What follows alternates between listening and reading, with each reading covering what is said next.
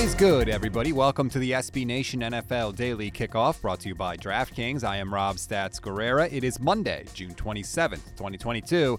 We're going to kick off your day with the biggest stories in the NFL, but before we do, we just want to remind you that DraftKings Sportsbook is an official sports betting partner of the NFL. Download the DraftKings Sportsbook app today and use code SBNNFL for a special offer when you sign up. Even if you aren't making an NFL bet, you can still use the code SBNNFL only at DraftKings. Once again, the biggest news in the NFL is Deshaun Watson, and once again, it is not for a good reason. His disciplinary hearing before Judge Sue L. Robinson is scheduled to begin tomorrow. According to the Wall Street Journal, the league won't accept anything less than a one-year suspension at least. According to Mike Florio of Pro Football Talk, this is what both sides are going to argue.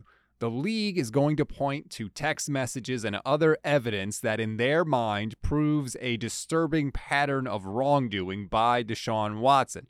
The Players Association, who has a legal obligation to defend a member of their union, is going to argue that the proposed punishment is not equal to the discipline, or really lack thereof, for multiple owners who have allegedly violated the personal conduct policy. And remember, in the CBA, it says owners are to be held to a higher standard than the players. Now, there's no way to know who Judge Robinson will agree with, but remember, the NFL still has the ultimate trump card.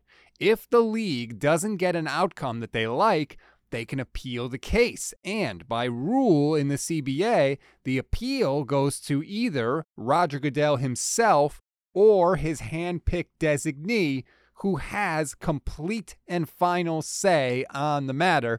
And if Watson is suspended for an entire season, his contract would toll, which essentially means everything would get pushed back by a year. He'd still be under contract with the Browns for 5 more seasons, and he'd still make the $1 million in base salary he was scheduled to make in 2022. Some quick hitters for you now. The Raiders could face potential discipline from the league after a former HR employee has accused the club of workplace misconduct, including racial discrimination, unequal treatment, and retaliation. Nicole Adams has filed a complaint against the team before the Nevada Human Rights Commission. One unnamed former female employee said the Raiders organization was, quote, a boys club and the mob wrapped in one. According to TMZ.com, O.J. Simpson owes Ron Goldman's estate $96 million. Goldman's father, Fred, recently alleged in court papers intended to keep the original civil judgment against Simpson viable that O.J. now owes that much because of significant interest on the original $33.5 million award. Simpson allegedly hasn't paid much of that amount as of February in 2021. Goldman claimed that O.J. had paid only $123,000.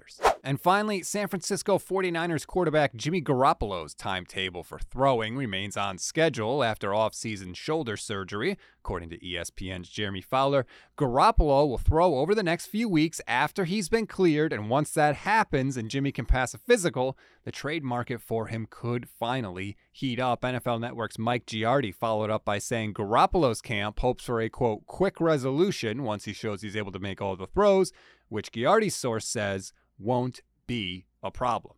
That is the latest news in the world of the NFL on Monday, June 27th, 2022.